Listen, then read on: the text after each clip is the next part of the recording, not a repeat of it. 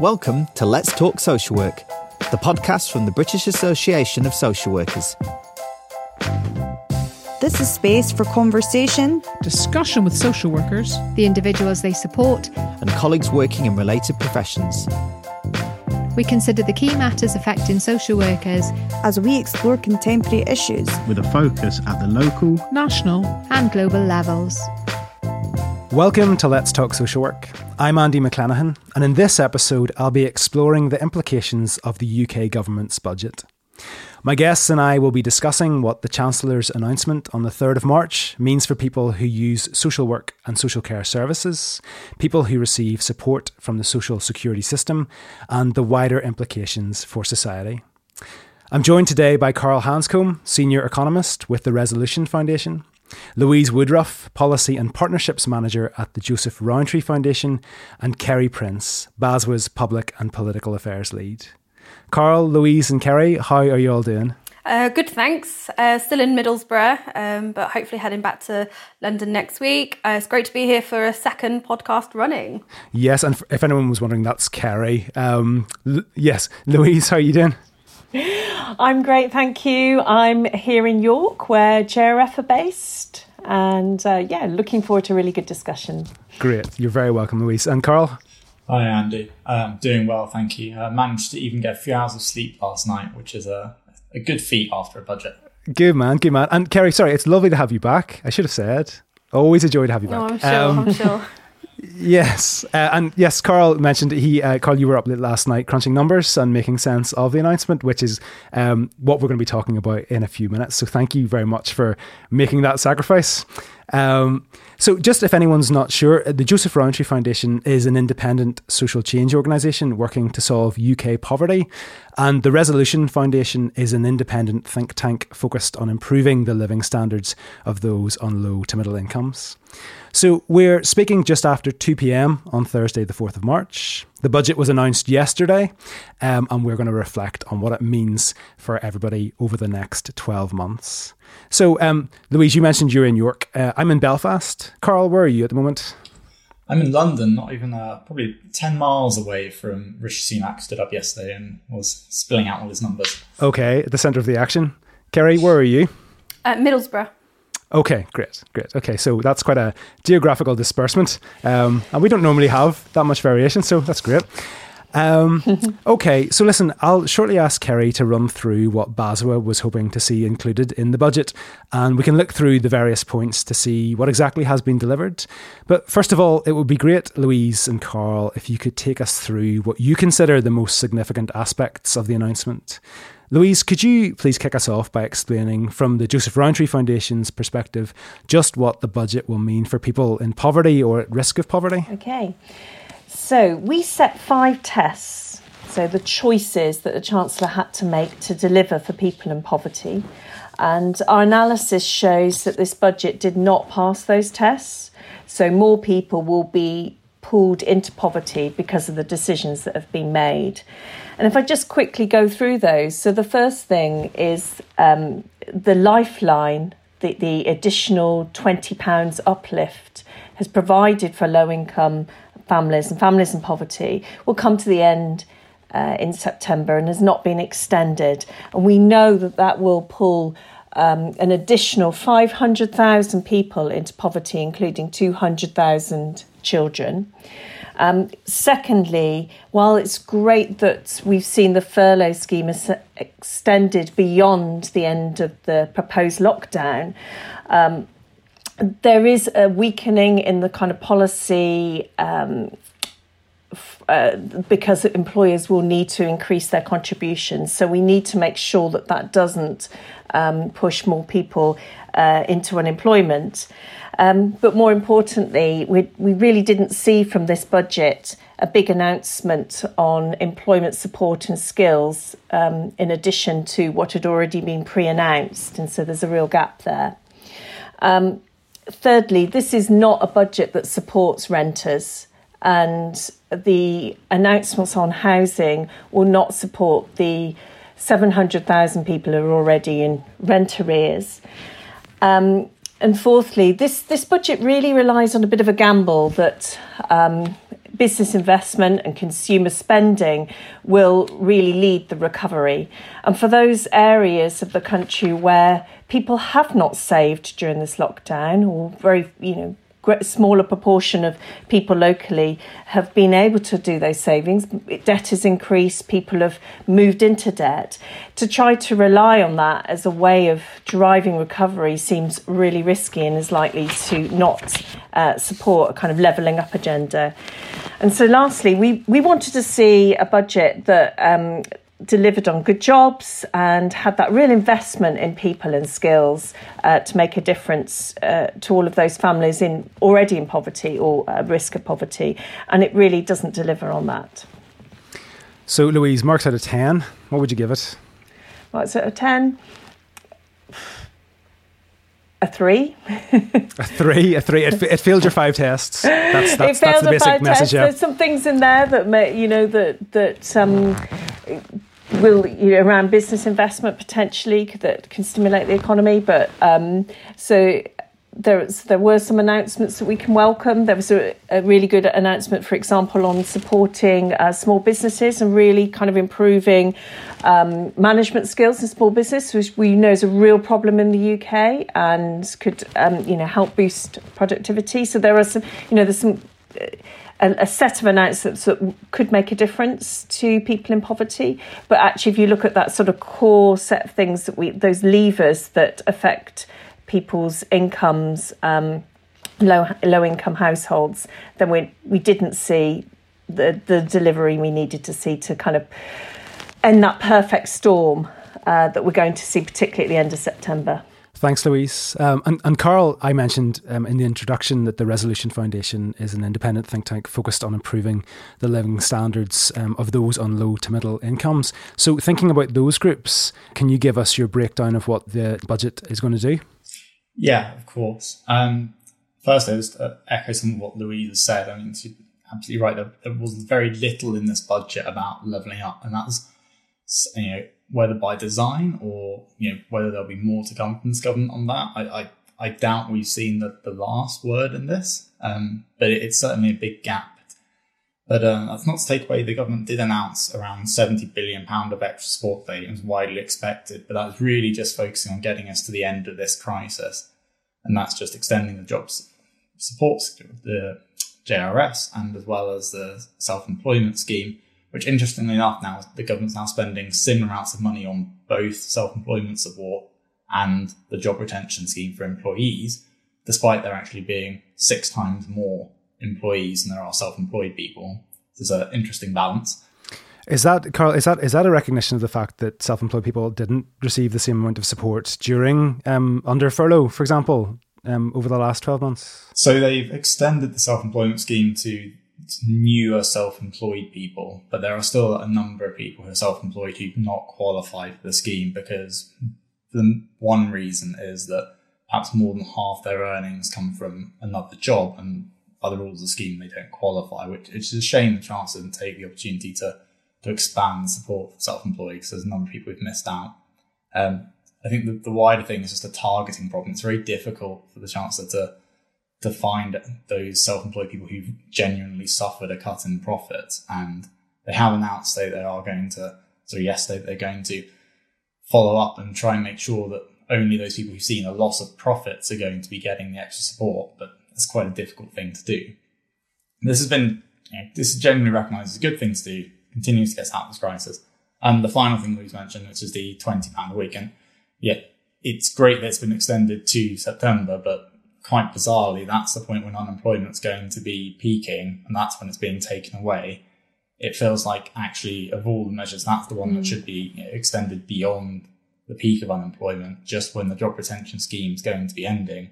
And we know that if anything, there's going to be that shakeout in the labour market and potentially more people relying on benefits. So on that side, good job.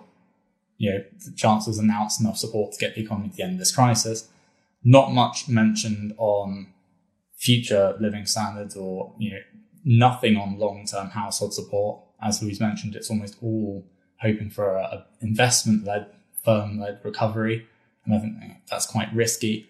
And there's also some fiscal challenges ahead that the Chancellor's really dodged in this budget. So I'll put it to you then, Carl. Marks out of 10? I think it's sort of difficult, isn't it? I think, 8 or 9 marks out of 10 for effort and, good job on the coronavirus. But I think longer term, the economics of it, probably only a 5 for me. Okay. And now, Kerry, Basil had our series of asks of the Chancellor prior to the budget being announced. I'd like to go through those now. Could you take us through those? I know the first one was to extend the universal credit £20 uplift for further 12 months. And obviously Carl and Louise have both addressed that point in their opening statements. But could you speak to that? Yes, of course. So the nature of being an organisation that focuses on social workers and social work is that we will identify the key issues that we believe impact social workers and the people that they work with the most. So obviously, while we're passionate about job creation, we limited our 6 to mostly revolving around social work and social care. So yes, as explained already, the universal credit £20 uplift, we wanted that to be extended for a year, and it was extended for 6 months, which, when the alternative was a one-off payment made to people at this time, which meant that no future claimants would be able to get it, this is a win. It's not something the Chancellor had to do and politically probably didn't want to do, but I think this is definitely a win for the sector, for the dozens of organisations who are calling on him to extend for 12 months. I think 6 months is better than a one-off payment, and I'm sure that the pressure will be kept on to keep that going, because we don't know what will happen in 6 months' time. In terms of the £20 uplift, if we could just explore that a little bit more. I mean, Carl had mentioned, the £20 uplift is going to be removed at the same time as the furlough scheme ends. And I know the Resolution Foundation have said that that's going to take the basic level of benefits back to levels not seen since the early 1990s. At the same time that unemployment is going to peak. It seems to be rather short-sighted, or at least a temporary fix, really kicking the can down the road. I mean, what realistically is going to change in 6 months that's going to make the economic outlook for people that are on universal credit so much rosier that the £20 uplift can then be taken away? So If I were the Chancellor, I would be hoping and praying that people spending their money, or people who can afford to spend their money over the summer months, will boost the economy, will create jobs, and that means come September there'll be a better financial outlook. But I think it was the IFS this morning, the Institute for Fiscal Studies, that said that the Chancellor's plan, unless he's willing to inflict some pain, is unreasonable. And unachievable rather than unreasonable. So that's something to keep an eye on. So I think the Chancellor is gambling, and he is hoping that the economic outlook will be better come September, so he can say, oh, well, the way out of poverty is employment and the creation of jobs. Look how many jobs have been created in the last 6 months because of what we've put into supporting businesses. And he'll try and use that to negate the need to retain the £20 uplift. But there will be a lot of pressure, because I'm not optimistic. I know the Chancellor is, but I'm not. I don't think it will be a quick fix. The virus will still be here in the summer. It, of course, will likely be nowhere near what it is now, but I'll be surprised if we're at 0 infections. People will still be cautious. There will still be the impact of long COVID, as well as the economic impact on people's health, who may not be able to work and will need some support. So I think it's a gamble by Rishi Sunak, and I wouldn't be convinced at this point that it's going to pay off. Well, I do look forward to the day when you are Chancellor, Kerry. Well, yes, I really do. You mentioned the Chancellor gambling in relation to the issue of job creation. I know there was an uplift as well in the level of the minimum wage, but that in itself isn't going to be enough to lift people out of poverty. No. Louise, what do you make of that? I mean, any increase in the minimum wage should be welcomed, and it's good that the government have stuck to their kind of manifesto commitment of trying to increase that year on year. But our analysis shows that does not make up for the issues that we see in the universal credit system or legacy benefits. So it's not an answer to the removal of the lifeline.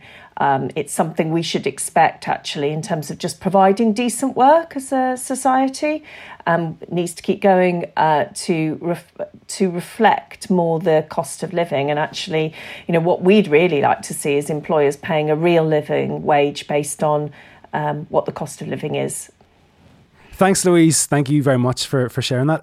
Kerry, the second point that BASW had in its list of asks, further measures to tackle child and family poverty, especially food poverty. What are your reflections on how the budget's going to affect that? So one of the key issues that has been very much in the news over the last year, along with the pandemic, is free school meals. And how the government have been adequately supporting children whose family are in relative poverty and can't afford to fund meals for lunch, especially if they have more than one child. And so what we wanted to see was a recognition of this, because a lot of what the Chancellor talks about in the budget comes down to what the government recognises to be priorities, and the significant absence of ways to tackle child and family poverty was a concern. So yes, there's the extension of universal credit for 6 months, but what else realistically was there? The Conservatives will continue to say that employment is the best way out of poverty, and whilst I don't in principle agree with that, we have to recognise that we're in the middle of a pandemic and on the brink of a further economic crisis, and that the jobs simply aren't there.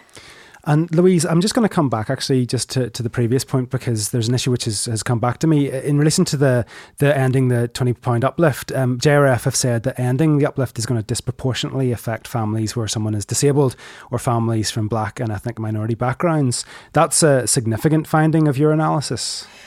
Absolutely. So we see that around half of those families that are going to be losing out have a disabled person in the family, and around a fifth of families impacted will be from BAME communities. So this is not the burden of actually reducing the lifeline that the Chancellor announced last year is disproportionately falling on vulnerable families. And I think we need to accept that has been a choice in the kind of policy decisions that have been made in this budget. And then just coming back to Kerry's point, in terms of the government taking further measures to tackle child and family poverty, if the government has done this 6-month extension, gambling on a future recovery based on job creation and investment, what else needs to happen now? What else should have happened in the short term to have helped families that are currently in poverty? We know that you've said that the removal of the £20 uplift will push a further 500,000 families into poverty, and that is a stark finding, but that's a further 500,000 families. What about the millions of families that are already in poverty? What should have been done to serve their needs? So we have a number of structural causes of poverty around housing, our social security system, and work that doesn't deliver for people. And so actually, if you look at what was happening before this crisis, we saw a large number of people who were working and were also in poverty. We also saw a benefit system where benefits for working age adults and families have been frozen. So it was not providing the safety net that we should expect as a society. And we also saw housing policy that was not delivering the additional good quality social homes for people on low incomes. So this crisis, caused by what is obviously a health crisis, has been overlaid on the pre-existing kind of policy environment for people in poverty. And so it's kind of compounding that. And what we really need to see is kind of that step change to address those underlying issues that drive poverty in the UK. And it was a budget for homeowners. It wasn't a budget for renters. You mentioned issues around social housing provision, Louise. Nothing was said in relation to people that are, I think it was 700,000 families that JRF said are currently in rent arrears. Is that right? Yes. So we've got those households that are already in arrears. We also have around, over 2 million people are worried about actually paying their rent. And so the budget really did focus on home ownership, and you just really need to think about the gap between somebody who can't even pay their existing rent and the kind of initiatives we're seeing in terms of those low-cost mortgages. How are people going to get from there to there in terms of those large number of people who are renting, and particularly in the private sector? So it really didn't deliver for those renters. also we're seeing the local housing allowance was frozen in the announcement in the autumn. And so actually that's going down in real terms because the cost of housing is going up. And there is a real gap between the housing allowance and what people's housing costs are. So new data from the DWP shows that more than half of renters who claim universal credit face a gap between their rent and the local housing allowance already. So this is only going to grow since that announcement that the local housing allowance has been frozen. So this really isn't a budget that is delivering for that group of renters. Thanks. And I don't think that's something that's been well covered in the media. So thanks very much for flagging that up.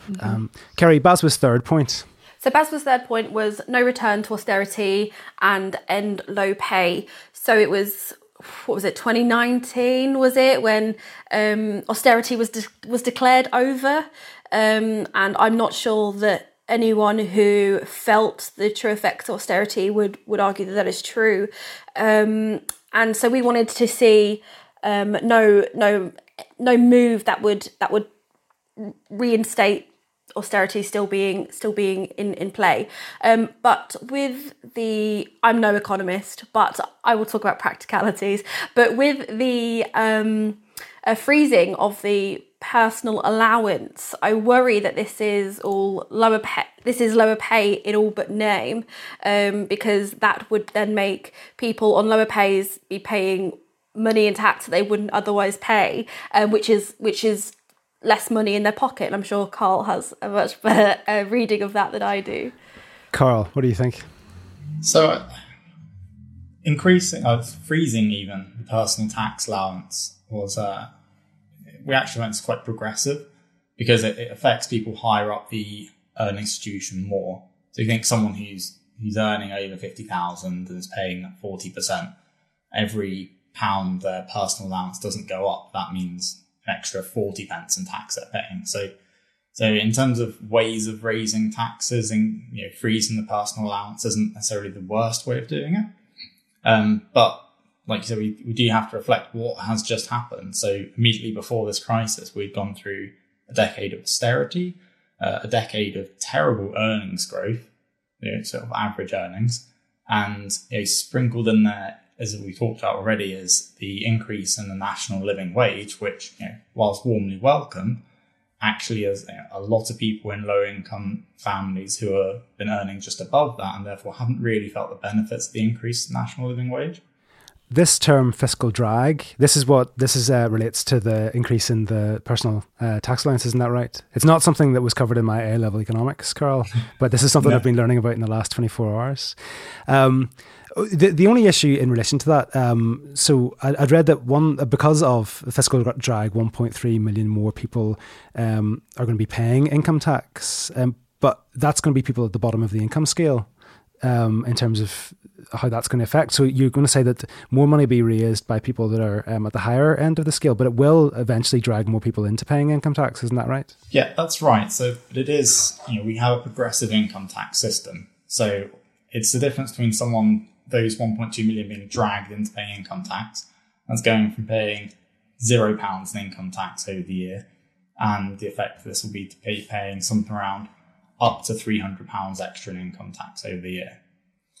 But the important thing our findings show is that people in the top quintiles, so the top of the income distribution, will be paying 8 times more in income tax as a result of this freeze, the personal allowance and the higher rate threshold. So they'll be paying 8 times more in tax by the end of the Parliament than someone at the bottom of the income distribution. Thanks for clarifying that. In relation to the point that Kerry made about no return to austerity, I mean, reading the Resolution Foundation's analysis, you've highlighted that public services are going to be under pressure, and you note that coming on top of a £12 billion cut in the autumn spending review, it's going to mean that day-to-day public service spending for unprotected departments, and perhaps you can explain that a little bit, and that includes local government, that spending is going to fall by 2.6 billion next year, 2022-23, which, if there's an impact on local government spending, that is potentially going to have an impact in terms of spending on social work services. So in the spending review last year, the Chancellor set out just a 1-year spending review, which is perhaps a little bit unusual, but maybe we can forgive him because it was in the middle of a pandemic. And what that means is that they've not actually set out the spending review plans on a department-by-department basis going forwards. Instead, what they've done is they've said there's this envelope of money that they'll be using to spend, and this is on all sorts of things like defence, transport, as well as health and education, and, as you mentioned, local councils. And the problem we've got is that the Chancellor has earmarked, or the money he's earmarked for that, it's actually taken a £4 billion reduction in this budget. And if we look over a longer period, by 24-25, so the end of the Parliament, unprotected departments, so that's departments unlike not health and not defence, for example, will have seen a 25% cut in their funding overall since 2009-2010. So far from being the end of austerity, it feels like austerity is going to continue. Yes, I mean, that's pretty stark, just the ongoing impacts. Just out of interest, from my interest, protected departments, you mentioned health, you mentioned defence. Are there other protected departments? So the protected departments are the NHS, schools and overseas development assistance. And because of the increases that the Chancellor's announced for those already, that means that the unprotected departments will effectively have to take a £2.6 billion cut in the next year. Just coming on from what Carl was discussing there in terms of cuts to budgets, to unprotected departments' budgets, BASW had asked, as our fourth point, for immediate investment in social work services for adults, children and families. Now, that wasn't announced in the budget, but are we actually looking at a situation where we could be heading backwards? Probably. So whilst the government are obligated to provide a number of statutory services, what we wanted to see was investment in social work and a recognition that it's better to spend 50p now on preventative measures than it is to spend £1 later on tackling a crisis that has potentially got out of control. And also, this isn't just about money, it's about people. It is far better, more human, more moral to support people from getting to crisis point than by only deciding we have an obligation to act when they reach crisis point. A good example of this, I suppose, would be mental health. Should we be, as a country, local authorities, should we be providing much better early intervention, more widespread and recognised mental illness such as depression, anxiety, before it reaches a point where someone needs direct intervention and perhaps being taken away, removed from a situation because they need specific 24/7 support. And it doesn't seem like this government recognises that it's not only is it fiscally sensible to do so, but that it's also morally right. Indeed. And again, similar, the next point, which was calling for funding to progress adult social care reform and sustainability in England. And that the previous point was for England as well, because obviously with the devolution of responsibility for health and social care to Scotland, Wales and Northern Ireland, any decisions made in the budget in relation to health and social care will only be for England. But yeah, the budget was silent on social care. I mean, I haven't read all 170 pages, but I have done keyword searches and I didn't find anything. No, so if you Control F social care in the document, I think it comes up 5 times, once mentioning the department, once mentioning something else, and nothing of importance, and then 3 times in tables. So considering we are still in the midst of a pandemic, it is shocking that wasn't acknowledged, because it's not just the support for people now because of lockdown, but also it's the long-term impact of what long COVID and the effects of economic and health security will mean for people. And there was no mention of adult social care reform. And I think I read something this morning where it's the reason for this is because the government want to pursue a cross-party approach in reforming adult social care, which led to Labour responding, saying, then why hasn't the Chancellor approached us? And they've been pushing this for months, according to the Labour Party, and the government haven't been very forthcoming. So how are they pushing a cross-party approach when Labour Party haven't even heard from them? Yes, I read a quote from Keir Starmer when he was saying that the budget did nothing to fix the NHS and social care. or reduce inequality, or create more affordable homes, which are all points that we've covered so far. Well, that's not a particularly positive picture then in relation to that, because that is a massive issue. Social care is in crisis, and the crisis is only going to get worse. Louise, JRF have a clear interest as well in social care, given the organisation's remit. Have you any thoughts on that point? Absolutely. So as a social care provider, we're a living wage employer. And we've worked closely with the Living Wage Foundation over many years on sort of promoting a real living wage for employers across the UK. We see very little payment of the real living wage within social care. And the discussion yesterday certainly focused away from social care, and a real misunderstanding that many people who are working in social care settings work in the private sector or in the independent sector. They don't work in the NHS because of our commissioned out model. And so even the kinds of pay progress that we see within the NHS are not reflected within the social care sector. So we are concerned about the many social care workers who are doing what is a very challenging job during a global pandemic, but are still not seeing good pay, good progression, good quality work that can support both their well-being and their families as well. And again, you're right, this social care is again being kicked down the road, and we need to see something in this Parliament on social care. And if my point would be, if not now, when? Because this is the time where we've never had so much focus, particularly on adult social care and the issues that the pandemic has raised. Both the clap for carers, the whole set of things that are happening within residential and also kind of supported independent living. So this is the time to actually take it forward and make a difference, because it's going to affect so many families as we go forward. And this is that I would like us to see us do something much more progressive on social care, both for workers but also for the quality of care as well. I'm going to push a bit further, Louise. So I earlier elevated Kerry to the Chancellor of the Exchequer. Well, I hope that she would be elevated. I'm going to elevate you right now to Secretary of State for Health and Social Care. What would you do in your first 6 months to address the social care crisis? So what we have to do is find a sustainable funding model for social care, and that will actually it does raise a really interesting challenge because of the cost of social care and the additional costs we need to put in to really make it a good quality system where both workers have a decent wage and residents and people in receipt of that care have really good quality care across the board.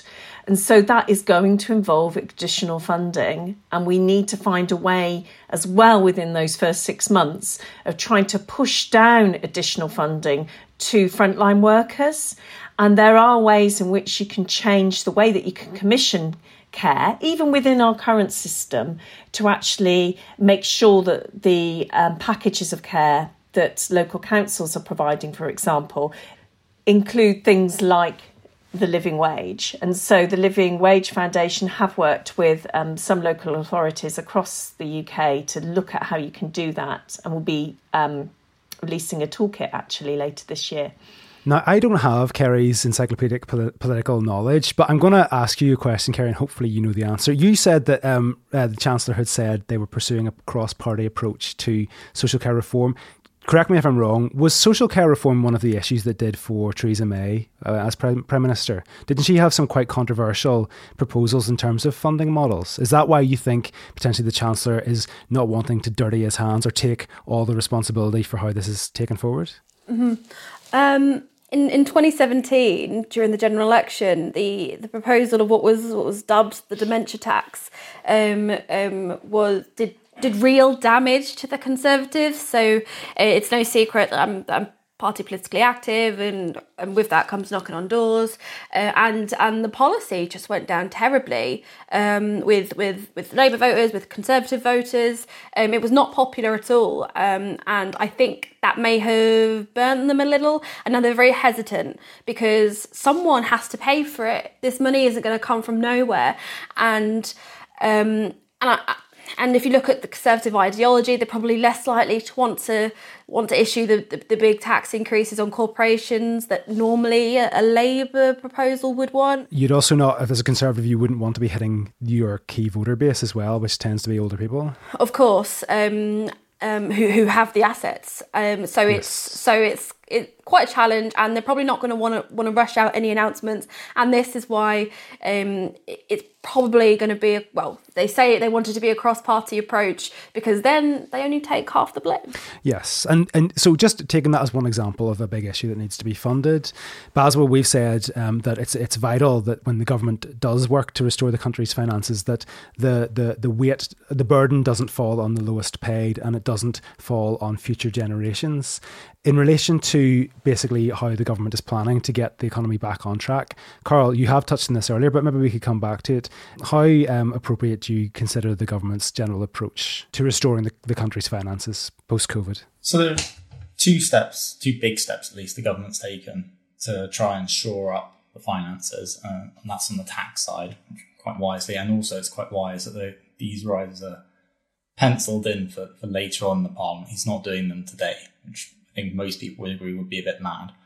On the one hand, he's increased corporation tax, and we've actually almost undone all of the cuts to corporation tax that have been taken in this country over the last 15 or so years, which is a very big move. And this puts the UK from being towards the bottom of the middle of OECD countries on corporation tax to actually somewhere near the top of the middle, towards the top end. And you might think, yes, corporation tax, that's fine. It's just big businesses that pay that. But it is worth remembering that ultimately those big businesses do produce the goods and services that we all use. And so some of that will then, unfortunately feed through into higher prices for us to pay. And in terms of how progressive that is, where does it fall on richer and poorer people? Well, it's quite hard to say because we don't know how companies are going to respond, but broadly say it's going to be kind of flat. On the other hand, income tax, the freezes we've seen there, as I've talked about already, that is going to be quite progressive.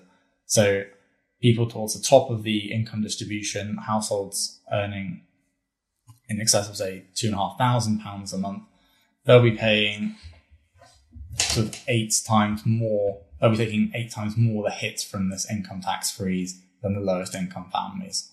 So we welcome that as a progressive measure. I'm going to just take us on to the very last point of Baswa's 6 points, and we can wrap up on this one.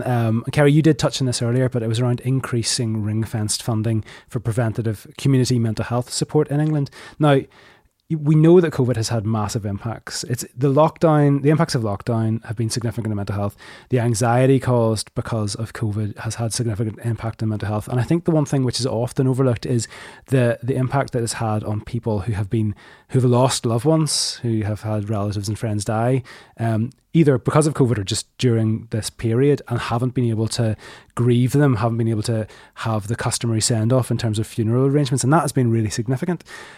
We're going to have a long-term approach to addressing mental health across the UK in recognition of the impacts of COVID. I don't think it's going to be unique to the UK. It's going to be something which basically every country in the world is going to have to consider. We haven't had any funding into longer-term mental health spend, and certainly nothing in terms of preventative funding. That's a real disappointment from our point of view as Baswa. Yeah, so from my perspective, this is really perhaps one of all the biggest issues that we are going to face that we're not prepared for. I make no secret of me personally. I, in the past and currently, receive mental health support because mental illness, and I worry. Because I have a previous history. I know how to look after myself and how to stay well and how to try to stay well. But I worry of the people who for the first time will be going through a really tough time in their life and will experience poor mental health because of it, because mental health and mental illness often get conflated, but they're not the same thing, and that poor mental health will turn to mental illness, because everyone has mental health, everyone gets bad mental health some days, but they can get through it and they get by with good support from friends, families, loved ones, their routine, their hobbies, and all that has been taken away. We are living an existence that is terribly unhappy right now, full of anxiety and fear for what's ahead, and people around us dying, and not seeing our loved ones, and having to communicate via a screen. And I don't think that for the people in Westminster who have been able to go in and see each other, although it's only their colleagues, they still have that human connection, and perhaps they're not experiencing what the people who have lost their jobs are feeling, and how they're struggling to get by financially, emotionally, mentally. And that's before we even get on to talking about how men in particular will struggle to talk about their mental health. And so from my perspective, this is going to be an issue that is only going to get worse. People may find that they only realise that something is wrong when society gets back to normal and they still don't feel better. So for me, mental health is the one to watch out for, and with nothing being announced, although there was some announcement about domestic violence, which will go a long way and is hugely important, I worry that not enough is being done, and it will be too late, and people will be taking unnecessary drastic final action, and we could be stopping it with some preventative services, but even crisis as well. Thanks, Kerry. Kerry, Louise, Carl, thank you so much for taking the time to share your thoughts on the content of the Chancellor's budget. I've learned a lot, and it's been really, really helpful to hear from you all. Thanks. Thank you very much. Bye. Bye. Bye.